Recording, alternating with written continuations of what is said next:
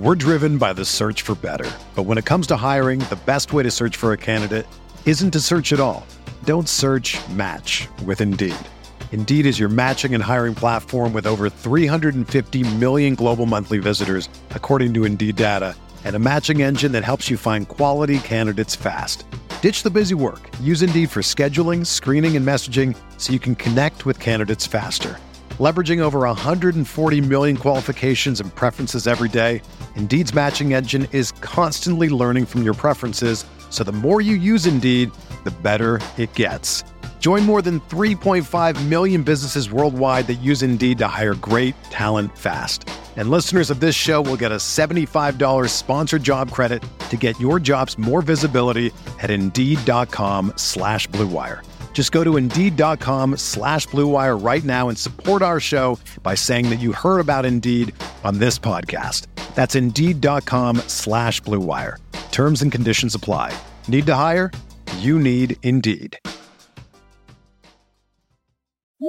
Microsoft Teams is helping a bicycle company reinvent the way that they work. We make low-maintenance bicycles for everyday riders. Once the pandemic hit, we had nobody coming into the showroom, so we started doing virtual visits via Microsoft Teams. We're able to see 2 or 3-fold the amount of customers we used to be able to see. All of a sudden, we could open up our showroom to customers around the world. I really think it's going to set a standard for retail moving forward. Learn more at Microsoft.com/Teams.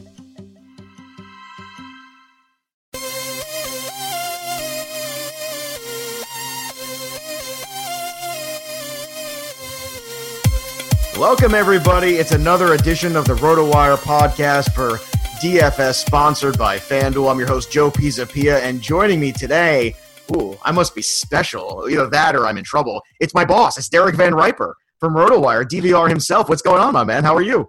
Doing great, Joe. Happy to be stepping in. I know Vlad was here last week. It's a downgrade from Vlad to me for DFS co-host. I have no doubt about that. Vlad's had a ton of success. Both in season long and DFS. So I'm just trying not to screw anything up. I like that. That's a good. You got your cliche ready already, and I appreciate that. That's well done. You've clearly rehearsed those before, and that's the mark of a true veteran when you got the cliches down. And look, I mean, in all honesty, Vlad, any of us is a drop off from Vlad. I mean, he's the man. I love always talking with him on all the shows about DFS stuff. He is great. Now, obviously, we've got Thursday slate, and Thursday's getaway day here on the podcast, and we always know that, and we always know what we've got to look for, which is trying to decipher the day slate from the night slate. Do we play all day? Do we play during the day? Do we let day go? What do we do? Let's break down the games. First of all, we got Dodgers and Indians, Rich Hill against Tomlin there, so certainly the Dodger bats are in play in this one. Let's talk a little bit about Rich Hill. The cost of Rich Hill, kind of reasonable. Now, I understand the downside of Rich Hill is the fact that he has trouble getting out of the fifth inning, and that's fine. But the strikeouts are there, and he's been popping a lot of 30s at 7,900. I'm looking at that price. I'm thinking to myself, that's not a bad situation if you're going to play the day slate, have a little Rich Hill exposure. Yeah, I think it makes a lot of sense if you're playing the 3-game day slate. I think if you're going to go all day, you're going to find better options. But most of the attention is going to be on Jose Barrios because he's got the highest ceiling of the 6 pitchers to choose from in the afternoon. With Hill, I'm still a little bit tricked by him because I'm focused on that last calendar year, which is still very good because of what he was doing a year ago. You mentioned the K's still being there. That's encouraging. As an offense, the Indians have a WRC plus of 86 against lefties. So they're definitely subpar against lefties. It takes away some of the advantages that left-handed hitters have anyway at Progressive Field. So this is actually a pretty good spot for Rich Hill. Innings are still a problem. I mean, it's really just a matter of hoping he goes at least 5 and gets a win because the Dodgers can knock around Josh Tomlin. But that narrative actually holds up pretty good. Well, looking at the rest of the day slate here, you got the White Sox and Orioles with Tillman and Holmberg. I don't think either of those guys you can feel pretty good about. I agree with you. Barrios is probably going to have so much of these 3 games in terms of ownership and cash games. But that's kind of why I bring up the point is because when you look at the Barrios price tag, it's pretty darn high. I mean, you get up to 9,500. I know Barrios has been good, but I mean, we're talking that's like Robbie Ray good territory, 9,500. That's Zach Greinke 9,500 territory. That's a lot. And I'm not trying to take anything away from him, but there's still the fact that he is a young guy, still the fact that he's on a pitch count, and still the fact that when you're looking at building a DFS lineup, you've got to keep a little bit of responsibility for that offense. And I'm just think that Berrios fading him a little bit from that day slate, if you're just going to isolate the day slate, is actually the way you might want to go here. Yeah, and it will free up that extra cash to get a few upgrades with the bats as well. So I think from just the pure math standpoint in GPPs, fading Berrios makes sense. Maybe in your day slate cash games, you stick with him because his strikeout upside is higher. I mean, we mentioned Hill with the short outings. If the K rate's up, 6 Ks in 5 innings is nice if he gets the win. Berrios could go 7 innings and get you 12 Ks. I mean, that's entirely possible. But Seattle's not a bad offense. They don't strike out a ton. They're a little bit above average against righties. And Target Field, I think people have this belief that Target Field is this really friendly pitcher environment. That's really not the case. I mean, it's harder for lefties to hit home runs there than righties. It's harder than compared to the league average. But I still look at this as kind of a trap park in some ways that people have a false sense of security with. All right, now let's switch gears over to the night slate where you've got Chris Sale, and I got to tell you, I was shocked to not see a 12 in front of his salary number. I think 11,500 in the National League ballpark against the Phillies offense was kind of surprising. I don't want to say it's a discount for Sale, and I understand maybe he hasn't quite been as good as he was the first 6 weeks of the season, but I mean, who could keep that pace up? That's crazy. But I mean, I kind of feel like for 11,500, it's against Nick Pivetta, it's really hard to have a cash game lineup without Chris Sale and it win. I think it's going to be pretty tough. Yeah, there's not really any good reason to go away. And I know we focus on FanDuel on this pod since they're our sponsor, but on DraftKings, he's 14,100 tomorrow. I mean, that's more in line with what I expected FanDuel to do with the price, kind of juice that up into the 12.5 range, maybe even like 13 flat because the matchup is just that good. The Phillies are below average against lefties. They strike out a fair amount. I actually like it better in the National League Park than I would have in Fenway anyway. So, yeah, all the signs for cash games point to Chris Sale being just a great way to go. And it's really tough to make a compelling argument for a lot of the alternatives in cash games because there's so much more variance with most of the other pitchers on the board. And because of that price of Sale over on the FanDuel side, I imagine he's going to get a fair amount of ownership and some GPP play too, because I think that's a salary that you could still work within on a night like tonight. Now, I know Colorado's in play and all, but there's some other offensive ballparks in play as well that you might be able to squeeze a little out of. But I'm looking at that, I'm saying to myself, with the way the rest of his pitching goes, there's one guy that I definitely do want to highlight, and we're going to touch on some other ones too who may or may not be traps. But I would not be shocked to see a lot of Sale ownership across the board in all plays this week, just because that option against Pivetta tonight against the Phillies is I just don't understand. It should be more expensive. It just flat out should be. So that's a good spot. I'm going to go right to it. I'm going to cut to the shades and right here, and I'm going to talk about Jeff Hoffman, who is in Colorado at 6,600. And I know it's in Colorado. I get it. But the strikeouts have been there. He's going against Matt Moore, who I do not like in this matchup at all in Colorado. I don't care. Sorry, Matt Moore and his 5 ERA heading into Colorado to me has just, giant red flashing lights. Because play all the hitters against me, please. Will you please? But look, Hoffman's been terrific over his last 3 starts. And the one start he had in Colorado before this against the Los Angeles Dodgers was not terrible. He struck out 8 guys there, walked 2, went 5 1/3. Yeah, you don't love that, but last 3 starts have been quality starts. Can you get behind my Jeff Hoffman in Colorado, or am I lost my mind, DVR? I think you're actually right on point here making the call. I think Hoffman, as well as he's pitched, a lot of that has come on the road, but facing a Giants offense that is probably the worst in play tomorrow. I mean, the Padres don't go on any part of the slate, so you need to look to see who the Giants are playing. He's got enough strikeout upside where it's worth the risk in GPPs. 6,600 is a bargain for a guy with that kind of upside, and it allows you to get a lot of bats going in Colorado going up against Matt Moore. So I think that's the biggest question with Chris Sale is how much are you willing to fade the Colorado bats? Because if you're willing to do that, Sale can be your tournament pitcher. If you're not willing to do that, you have to go elsewhere, whether it's Hoffman or somebody else. All right, now if you're looking for a little bit safer one, you got Gio Gonzalez at 8,700. Neil Walker's banged up. He left the game last night. You got Conforto, who's been banged up a little bit. Asdrubal Cabrera's on the DL. So this is a Mets lineup that's certainly depleted. Cespedes has been touch and go quite a bit. God knows if he'll be in the lineup. So I look at Gio at 8,700 and the way he's pitched, 3 straight games where he's, got into the 6th inning. Strikeouts for him have been pretty good as well. I think that's the safest of the tournament arms. You don't want to, go up to the top of the board, build a lineup where you figure, well, look, I got a really good shot at the win here as long as the bullpen doesn't get too involved. My God, what an awful situation that is over there. But besides Gio, can you make a case for anybody else here on this slate today? I mean, I made the case for Hoffman. Sale is the obvious one. But on the nighttime, I mean, is there anybody else to you that can pop and you say, yeah, okay, I feel pretty good about this pitcher in a tournament? I think it would be Jordan Montgomery if I had to make that call. He's 7,500. The A's strike out more than a quarter of the time against lefties. 90 WRC plus against lefties in the season, so 10% worse than league average. It's similar to the matchup that Gio has against the Mets, but the A's strike out more than the Mets, and you're saving $1,200 on the price that Gio is going to cost you too. So there's enough there where I think Montgomery makes a lot of sense. Sonny Gray, one of the better pitchers the A's have, kind of takes away some of the win potential. But Jordan Montgomery has been pretty impressive so far this year. The 23% K rate, ERA in the mid-3s, the whip isn't bad at 1.23. I think it makes a lot of sense to build a Jordan Montgomery GPP lineup, in part because Gesellman, who's in the same price range, has just been all over the board. I still don't want to take a chance going up against the Nats. I think they're just such a dangerous offense that you really don't want to throw any mid-range starters against them. And Justin Verlander draws a Rays team that has been a top 5 offense this year. How is Verlander's salary this high? That's what I don't understand. The first thing I saw when I looked at this slate, and I'm saying, how is he still 9,300? How in the world is that a thing? I don't understand how we could possibly get any ownership of Verlander at that price.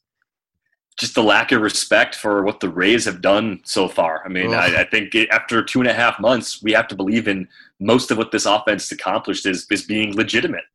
Yeah, I mean, not that I like Alex Cobb, but I actually think Alex Cobb is by far the better investment. Not that I'm investing in either one of them, but I'm just saying if I have to go. And the other thing about Montgomery, too, pitching in Oakland is always a very favorable spot, too. And I'm with you. Montgomery's been a very good, quiet addition to a lot of season-long teams, and he's been pretty decent in some daily matchups as well. The thing you like about him is the strikeout rate, like you pointed out. But it's funny, in a year where Severino's gotten a lot of attention for the good he's done, Tanaka's gotten so much attention for all the bad he's done, Sabathia's got all the attention for what a surprise he is. Montgomery's kind of the unsung hero of that rotation and kind of flying under the radar. All right, let's move over to the catcher position. Top of the board, Buster Posey in Colorado, 4,600.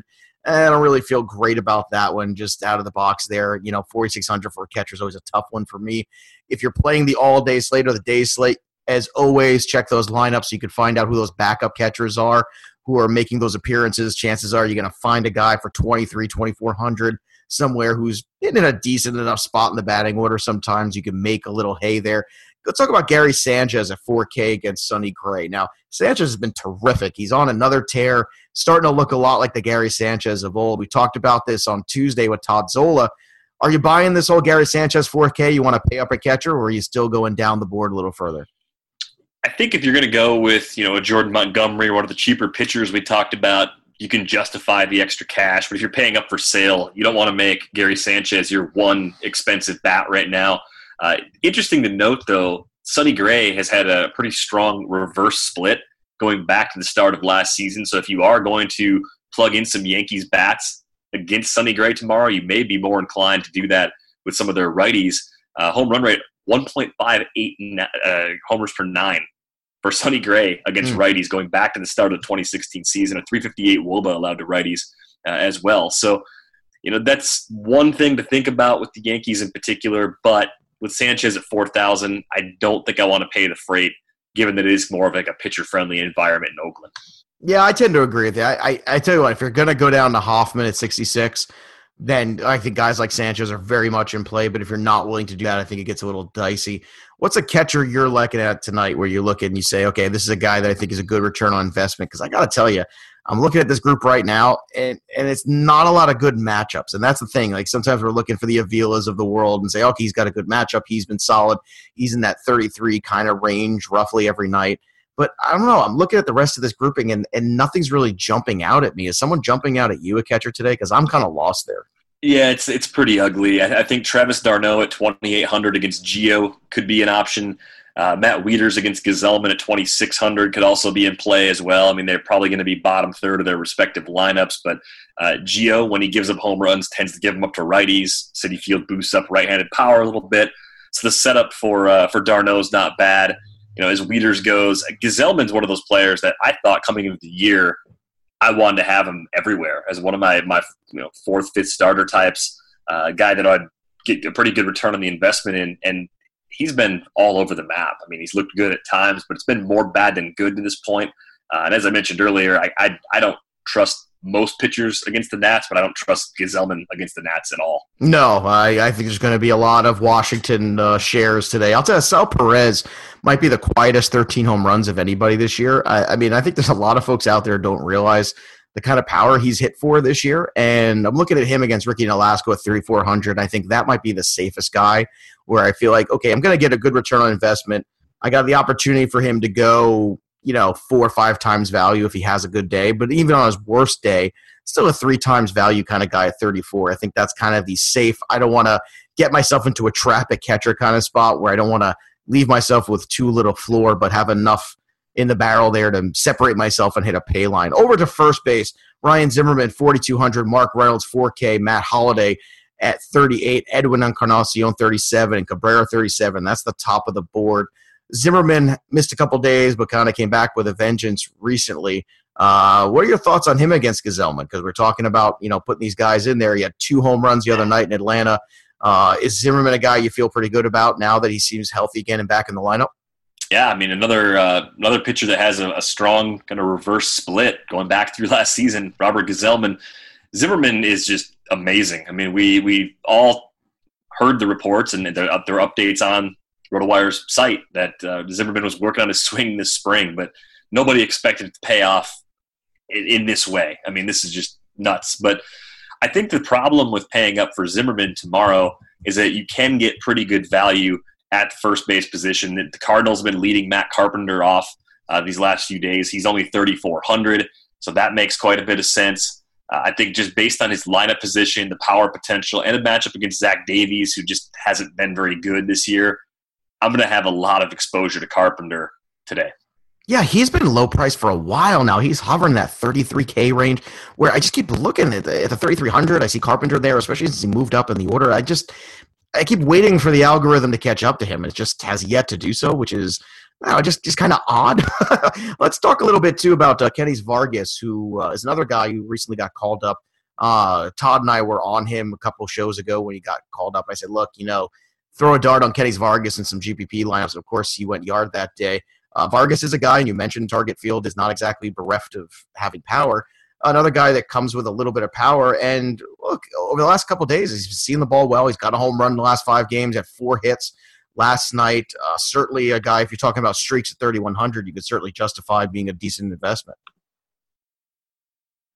Yeah, I love the raw power that Vargas brings to the table. The price is generally pretty fair. Thursday is no exception. So at 3,100, I think Vargas can be a great matchup play against Ariel Miranda. And that's the one fault Miranda has. We didn't really think about him much as a day slate pitcher. He gives up a good number of long balls to righties, and that's what you want in target field. You want to use right-handed power bats, and I think Vargas switch hits. A guy like Brian Dozier, who's been atop the lineup, could also be a great play as well. Yeah, and Dozier's picked it up a little bit of late, too. So a lot of people who are, kind of frustrated with him in season long, don't let that carry over into your DFS view because he's been better lately. If you're one of these guys who got, annoyed and ended up dealing Dozier, just relax. It'll turn around. It's fine. And, here's your chance to, if you dealt him and now he's hitting, here's your chance to kind of cash in on Dozier. It's funny. Let's talk one more guy before we turn the page on first base. And that's Mark Reynolds, who – it's funny when you're looking at Mark Reynolds and you see the salary and you see Matt Moore, you go, hey, I want Mark Reynolds in this game. But have you noticed how he hits against left-handed pitching this year? Because it's kind of shocking. He's hitting 197 this year with just 3 home runs against lefties. Now, I'm sure a lot of people don't realize that, and they just do the automatic, it's a righty-lefty, whatever, let's get Mark Reynolds in that lineup. But I think he's a huge trap today. Yeah, same thing happened last year, too. The OPS for Reynolds against righties was almost 200 points higher against righties than it was against lefties. So I'm not crazy about it. You're not getting that much of a deal in this particular spot, so I'd wait for a different matchup in this home series to play Mark Reynolds. All right, over to third base, and the one guy that we always know at third base is my friend Benny Ricciardi likes to say, there's death taxes and Wilmer Flores against lefties, and Wilmer Flores has a lefty in play. He's only 2,700, certainly a guy with a good return on investment there. If you go down to that board, if you're looking for Chris Sale, third baseman, Wilmer Flores is your guy. Top of the board, 4,600 for Nolan Arenado. Now, look, you're going to pay the premium for Arenado against the lefty, and it's Matt Moore. And I think I'm at peace with this, Derek. I think I'm okay. I think I'll sleep well with spending that much in GPP on Nolan Arenado. And I'm telling you, I'm going all in on Colorado. I got Hoffman, I'm going Arenado, and I got some more coming up for you too. Yeah, no, it makes a lot of sense. If you're playing Hoffman, you can probably get 4 Rockies bats in with relative ease. So paying the Arenado tax for a home matchup against the lefty who gives up a lot of home runs especially makes perfect sense. If you're going to have day slate included, Sano against Miranda is another matchup that I like. I mean, Dozier's price ticked up a little bit, so Sano's kind of a slight discount at 3,900 if you're looking for a pricey Twins bat. The other way to look at the third base position, Jed Jerko, 3,200. People just don't realize how much damage he's been doing against righties, and it goes back to the start of last season. He was undervalued in season-long drafts. He's been undervalued in DFS pretty much all season. And that Zach Davies matchup, especially with the hot, humid conditions we're dealing with throughout most of the country, but especially in the Midwest, the ball is carrying in a big way right now in places like St. Louis and Minnesota. So I want to get a couple Cards bats, especially because of the discount you're getting on guys like Carpenter and Jerko. And I'll tell you what, I mean, I'm going to throw Travis Shaw into that mix too at 37. The lefty-righty matchup for him against Waka, I think, is very, very tasty. I like Shaw here. Another guy that's, surprised everybody at the start of the year, had a little bit of a quiet run, but really he's been pretty consistent most of the year.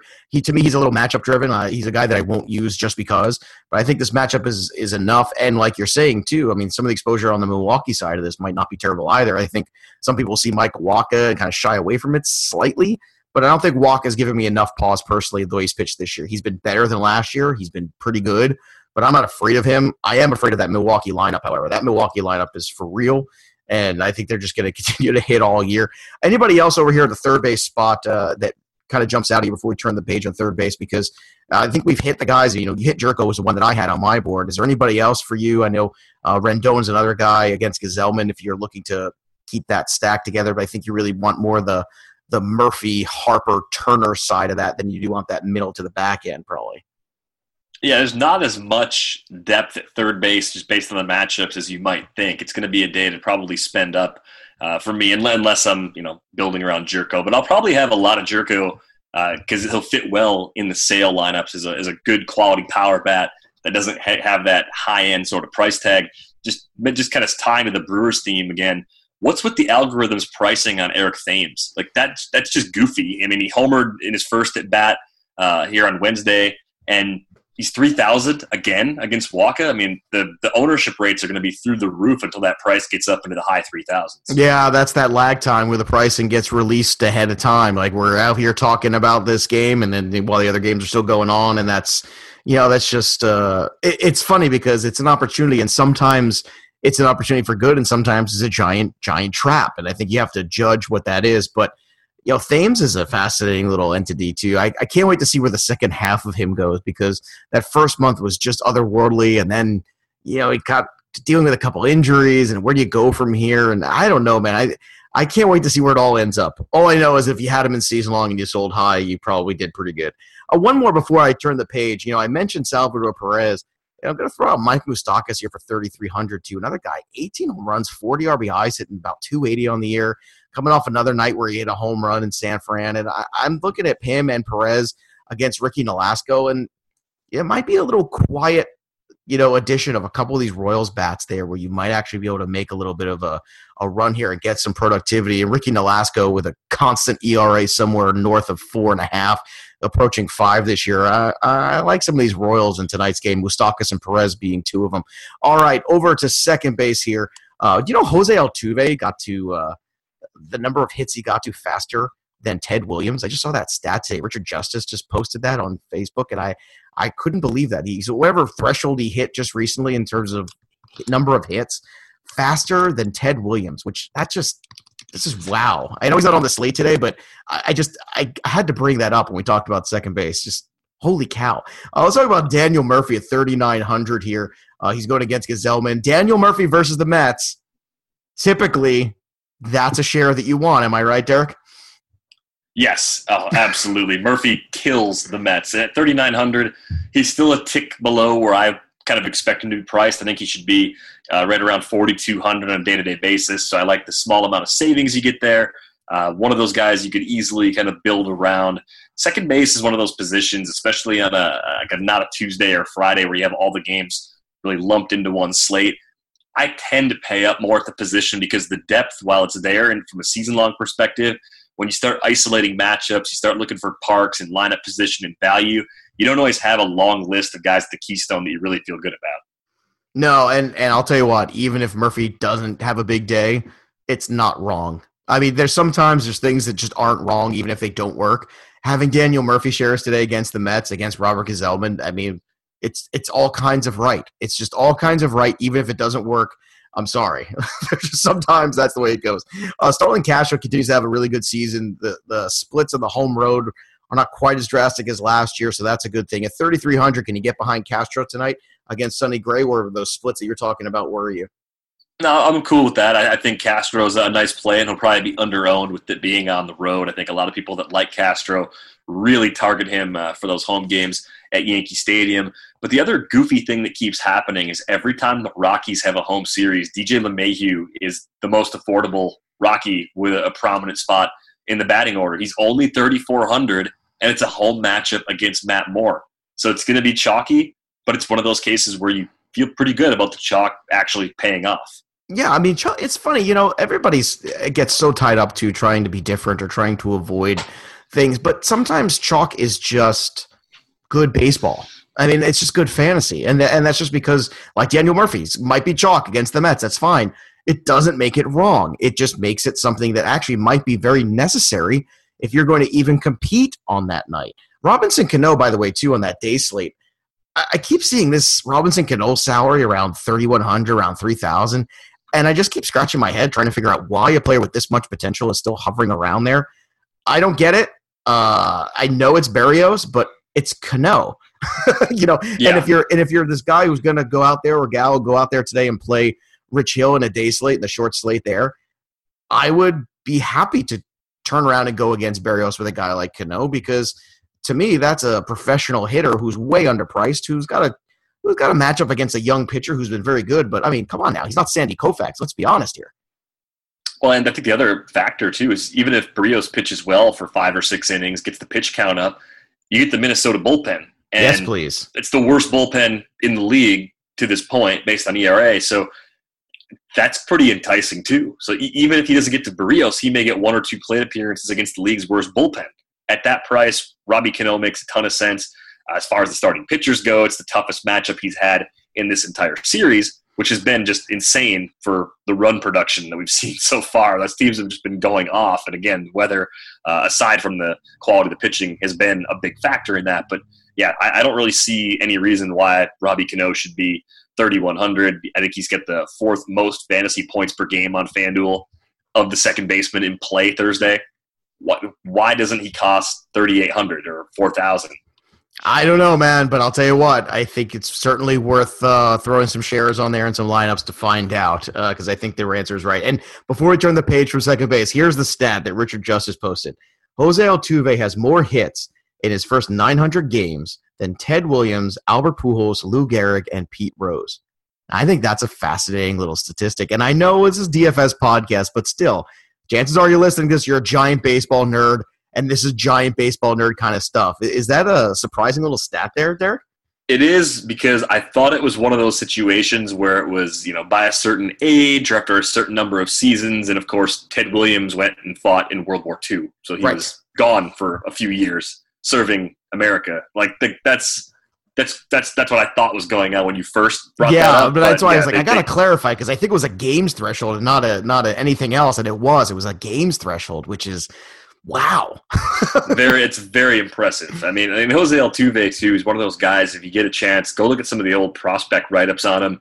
I think there were people that liked him in the prospect community. I think even Kevin Goldstein, who's with the Astros now, at the time was with BP, he did like Altuve, but I don't think anybody wrote future star, future perennial all-star, future first-round fantasy pick, future guy that can earn as much as Mike Trout in rotisserie leagues. And no one thought that was ever possible, mostly because of his stature.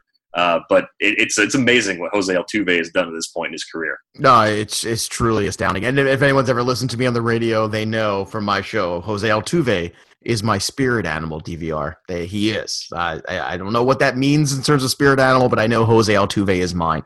All right, on to shortstops. Trey Turner at 4,600. Certainly been stealing bases. That's always a good thing. The Mets make it easy. We all know that. And if d'Arnaud is catching, I think 4,600, although it's expensive, it might be enough to tempt me if d'Arnaud is out there and Gazelman, where I'm thinking, you know what? I think Trey Turner is, especially with Daniel Murphy in play, maybe a pairing I want to get into, especially if I don't want to go Colorado stack, if I decide that's not how I want to go in the evening games. Yeah, I mean, I think if you're not using Jeff Hoffman, maybe Brandon Crawford at 3,600 is going to be heavily owned. Bogarts at 3,700 probably makes a good amount of sense based on where he hits in the Red Sox lineup. The matchup against Nick Pivetta, who's not terrible, but he's not great either. I think there's plenty to expose there. And we know that Citizens Bank Park also is a nice environment for right-handed power bats in particular, so I think that bodes well for Bogarts. What are you doing with Francisco Lindor most days? I mean, he switch hits, so lefty versus righty doesn't impact a lot with him. His price has been down lately. Whether you're doing it all day or early afternoon only, is Lindor in play for you at 3,400? I got to be honest with you, no. And the reason why, and the reason why I'm a little sour on Lindor is, I mean, the power's been pretty good, but I feel like the contact hasn't been where it should be for him. And I think that's going to change eventually.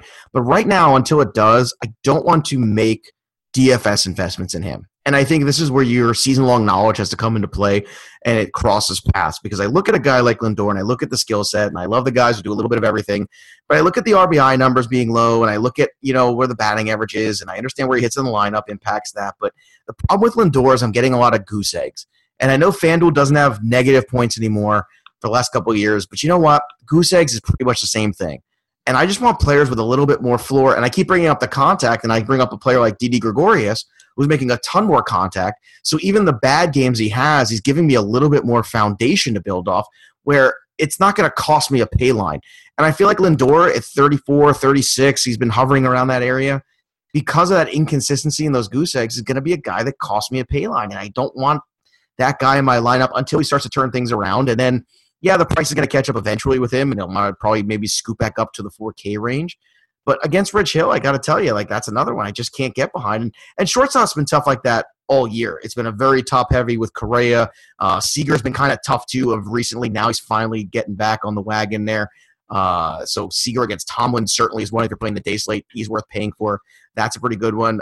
Speaking of Didi, what do you think of Didi against Sonny Gray, the lefty-righty matchup there? It's okay, but it's as much as I am on board with Didi being a very undervalued player in our community in general, this setup in that park at that price doesn't quite scratch the itch for me. I'm almost more inclined to play Andrelton Simmons at 3,400 against Matt Strahm. I mean, I think that's kind of in a similar level of quality. He saved $100, and Simmons is one of those guys too. He had that big power season years ago. He's got 6 already this year. Hit a little bit in September last season too. Kind of makes you wonder if he's just figured some things out at the plate with all the playing time he gets. It's the best thing about a premier defender. They get so much playing time, and they get so much more leash to learn how to hit. They can be late bloomers like this. Brandon Crawford took a long time to become the player he is now. He did. And I think Simmons maybe has a little bit of that too. Well, it's funny because Simmons flashed that 1 year with the power, and everyone said, where the hell did this come from? And then it just vanished, and we said, okay, well, it wasn't real. But, you bring up Crawford, and sometimes there is a spot, and maybe today's another one where you get Strahm in that game in Nolasco. Maybe that's one of those quiet, and I feel like this has happened a lot this year, with some of those games where everybody's all in on Cincinnati, all in on Colorado, all in Milwaukee, and then you get a game like this one tonight where it's Strahm, who's probably on a short leash, against Nolasco. There's no Trout in that game, and all of a sudden that's going to be like 12 runs or 13 runs between those two teams. And those are the sneaky ones sometimes if you're doing multiple lineups, to just go off the beaten path with all of those and go turnover. And I talked about Perez, I talked about Moustakas.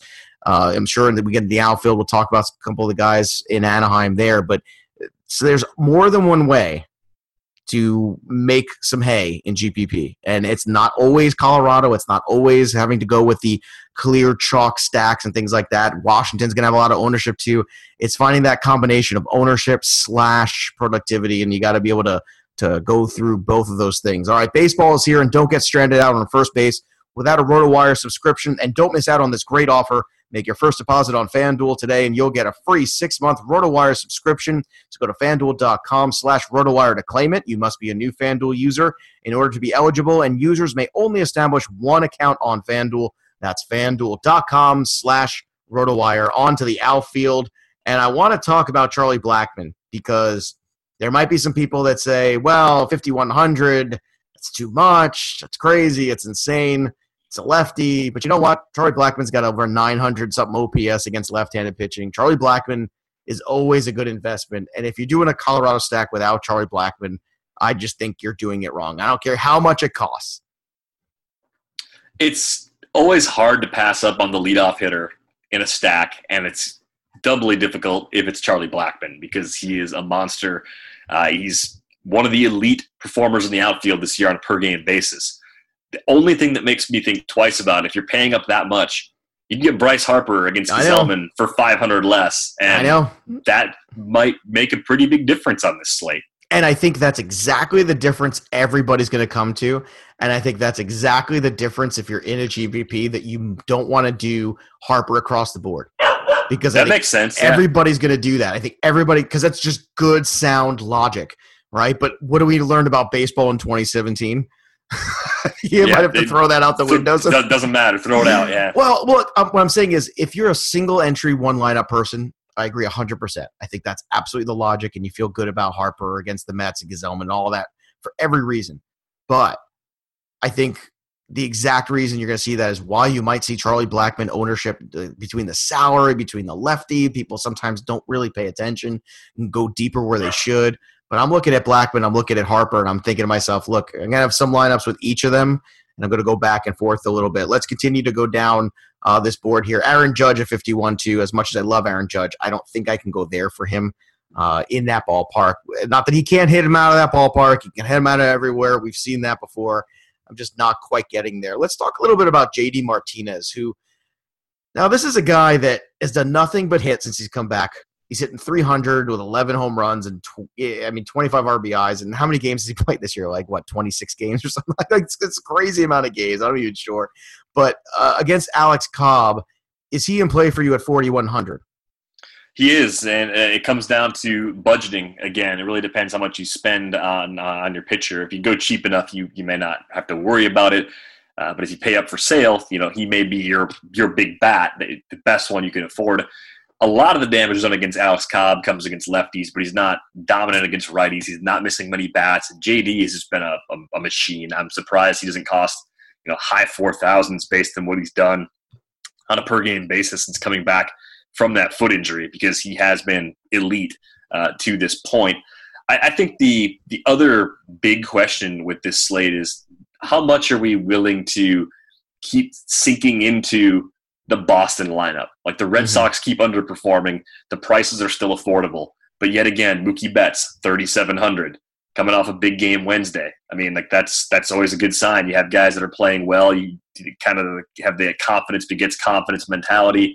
One guy starts hitting, the next guy starts hitting, that suddenly a Red Sox stack looks a little more appealing because the pieces are starting to come together. Andrew Benintendi's been cheap for several days. Like, do you play any Red Sox? Do you fade them because they're priced so fairly? Like, how do you attack them right now? I got to tell you, the way I look at it personally is the fact that Mookie Betts coming off a 2-home-run game at 3,700 because of the skill set, because the power and the speed that I believe Betts does have, and the power starting to come around, hopefully a little bit here. The 3-hit night, he had 4-hit nights, 2 out of his last 3 games. So for 3,700, I'm absolutely behind there. I don't know if I'm ready to go with the whole lineup, though. I think Betts, to me, is still a one-off. As much as it's nice to see Benintendi still underpriced and hitting a little bit better, more consistently, I'm not quite there yet. Not where I'm putting cash on the line. I think that's the difference in the mindset. But this is another stack, though, where you could say, hey, I'm not going with this main group. I'm going to go with the Red Sox instead of Colorado or instead of Washington or Kansas City. I mean, there's lots of different options. To me, what it comes down to now that you've said it too, is I look at this as a night where you want to be multi-entry, which is hard when you don't want to play against the big giant whales and sharks. But on FanDuel, there's not as many of them you have to deal with in the baseball side as you do on the other site. So for me, I think it's more appealing to try that out, and maybe you go in a lower price tournament if you're not a big tournament player and do a couple lineups and see which one hits, because I think there's possibility out there. I think there's going to be a lot of variance, and in the short slate, usually you don't always get that. But I feel like there's more options today than usually there is on a regular Thursday. Yeah, I mean, part of it's that there's only 3-day games, and then you get a few more night games than usual too, and get a good mix of mid-rotation guys. The conditions have been like this all week. I mean, we're already in a season where, because of some very subtle changes to the ball, we're seeing more home runs. I mean, that's a big part of it. But now the weather's at a point where that's going to be influencing things too. You get mediocre pitchers going, that weighs in. So we're going to see a lot of big numbers for probably the next several weeks. I mean, that's just kind of the point of the year that we're in. I think when that starts to happen, it is easier to fall into that multiple lineup mindset.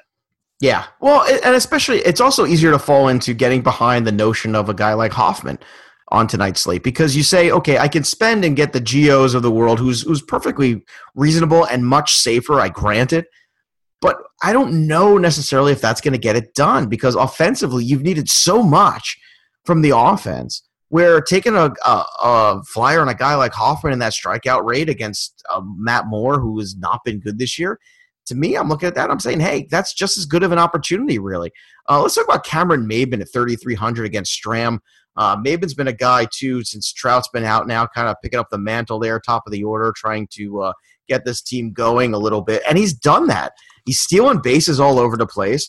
He's been certainly, I think, much better than any of us could have imagined. I know baseball is a game of streaks, but are you buying the streak of Cameron Maybin for 3,300? Because I think I am.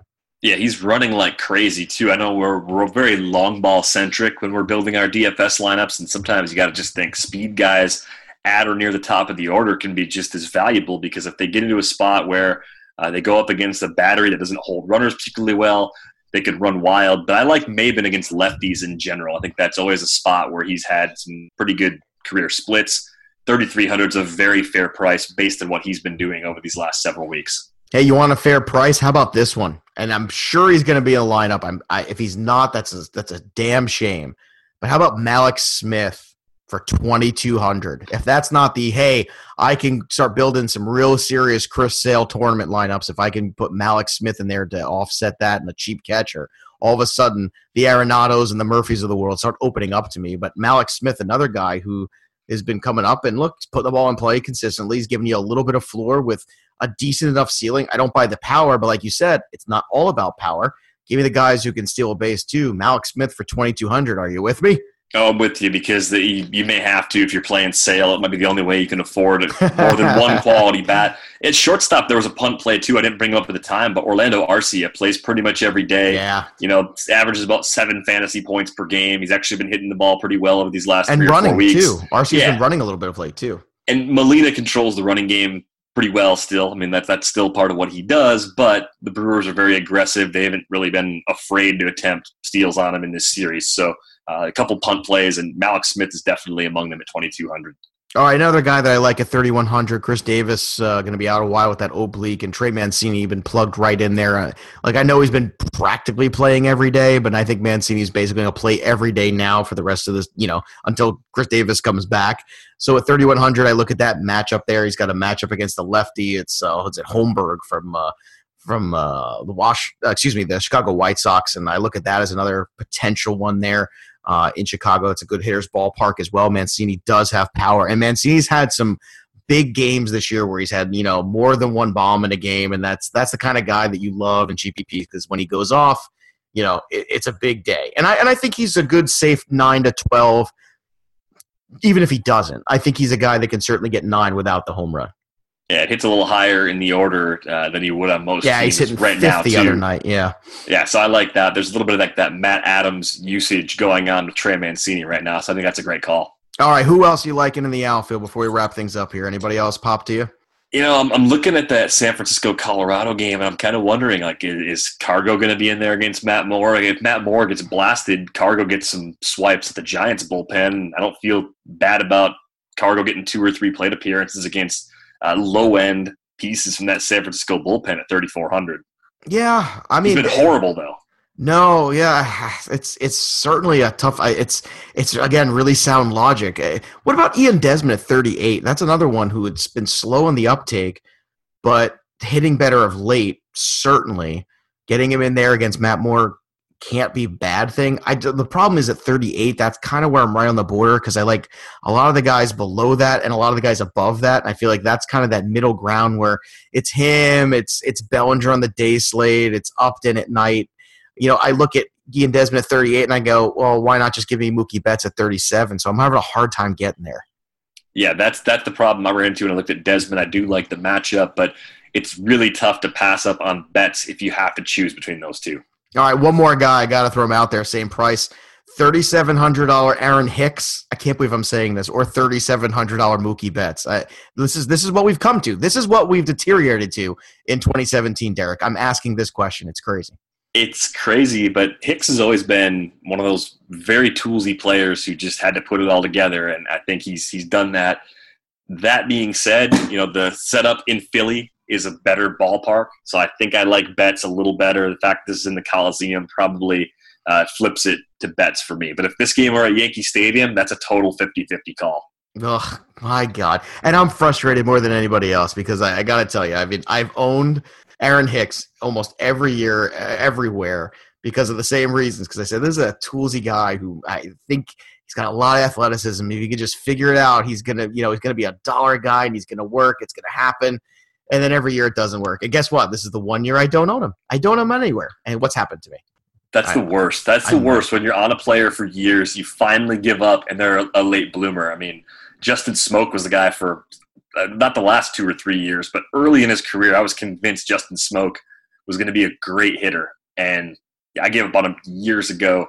Did not see this coming whatsoever. Yeah, well, you know, and that's why DFS is so great, because we still get to own them this year and still kick ourselves the rest of the season. You can follow him on Twitter at Derek Van Riper. You can follow me at Joe Pisapia17. For everybody here at RotoWire, have a great night of Daily Fantasy. Everyone is talking about magnesium. It's all you hear about. But why? What do we know about magnesium? Well, magnesium is the #1 mineral that 75% of Americans are deficient in. If you are a woman over 35, magnesium will help you rediscover balance, energy, and vitality. Magnesium supports more than 300 enzymatic reactions in your body, including those involved in hormonal balance. From functional medicine doctors to mental well-being and female hormone experts, we all know that magnesium is the one mineral to improve all aspects of well-being and health. But which one? Magnesium Breakthrough from Bioptimizers, the trusted choice recommended by leading experts with 7 best-absorbed forms of magnesium to ensure your body receives the support it needs for overall well-being. Go to bioptimizers.com/balance today and use code BALANCE10 for 10% off. Support your journey to wellness at bioptimizers.com/balance. Magnesium Breakthrough from Bioptimizers, your foundation to optimal health and vitality.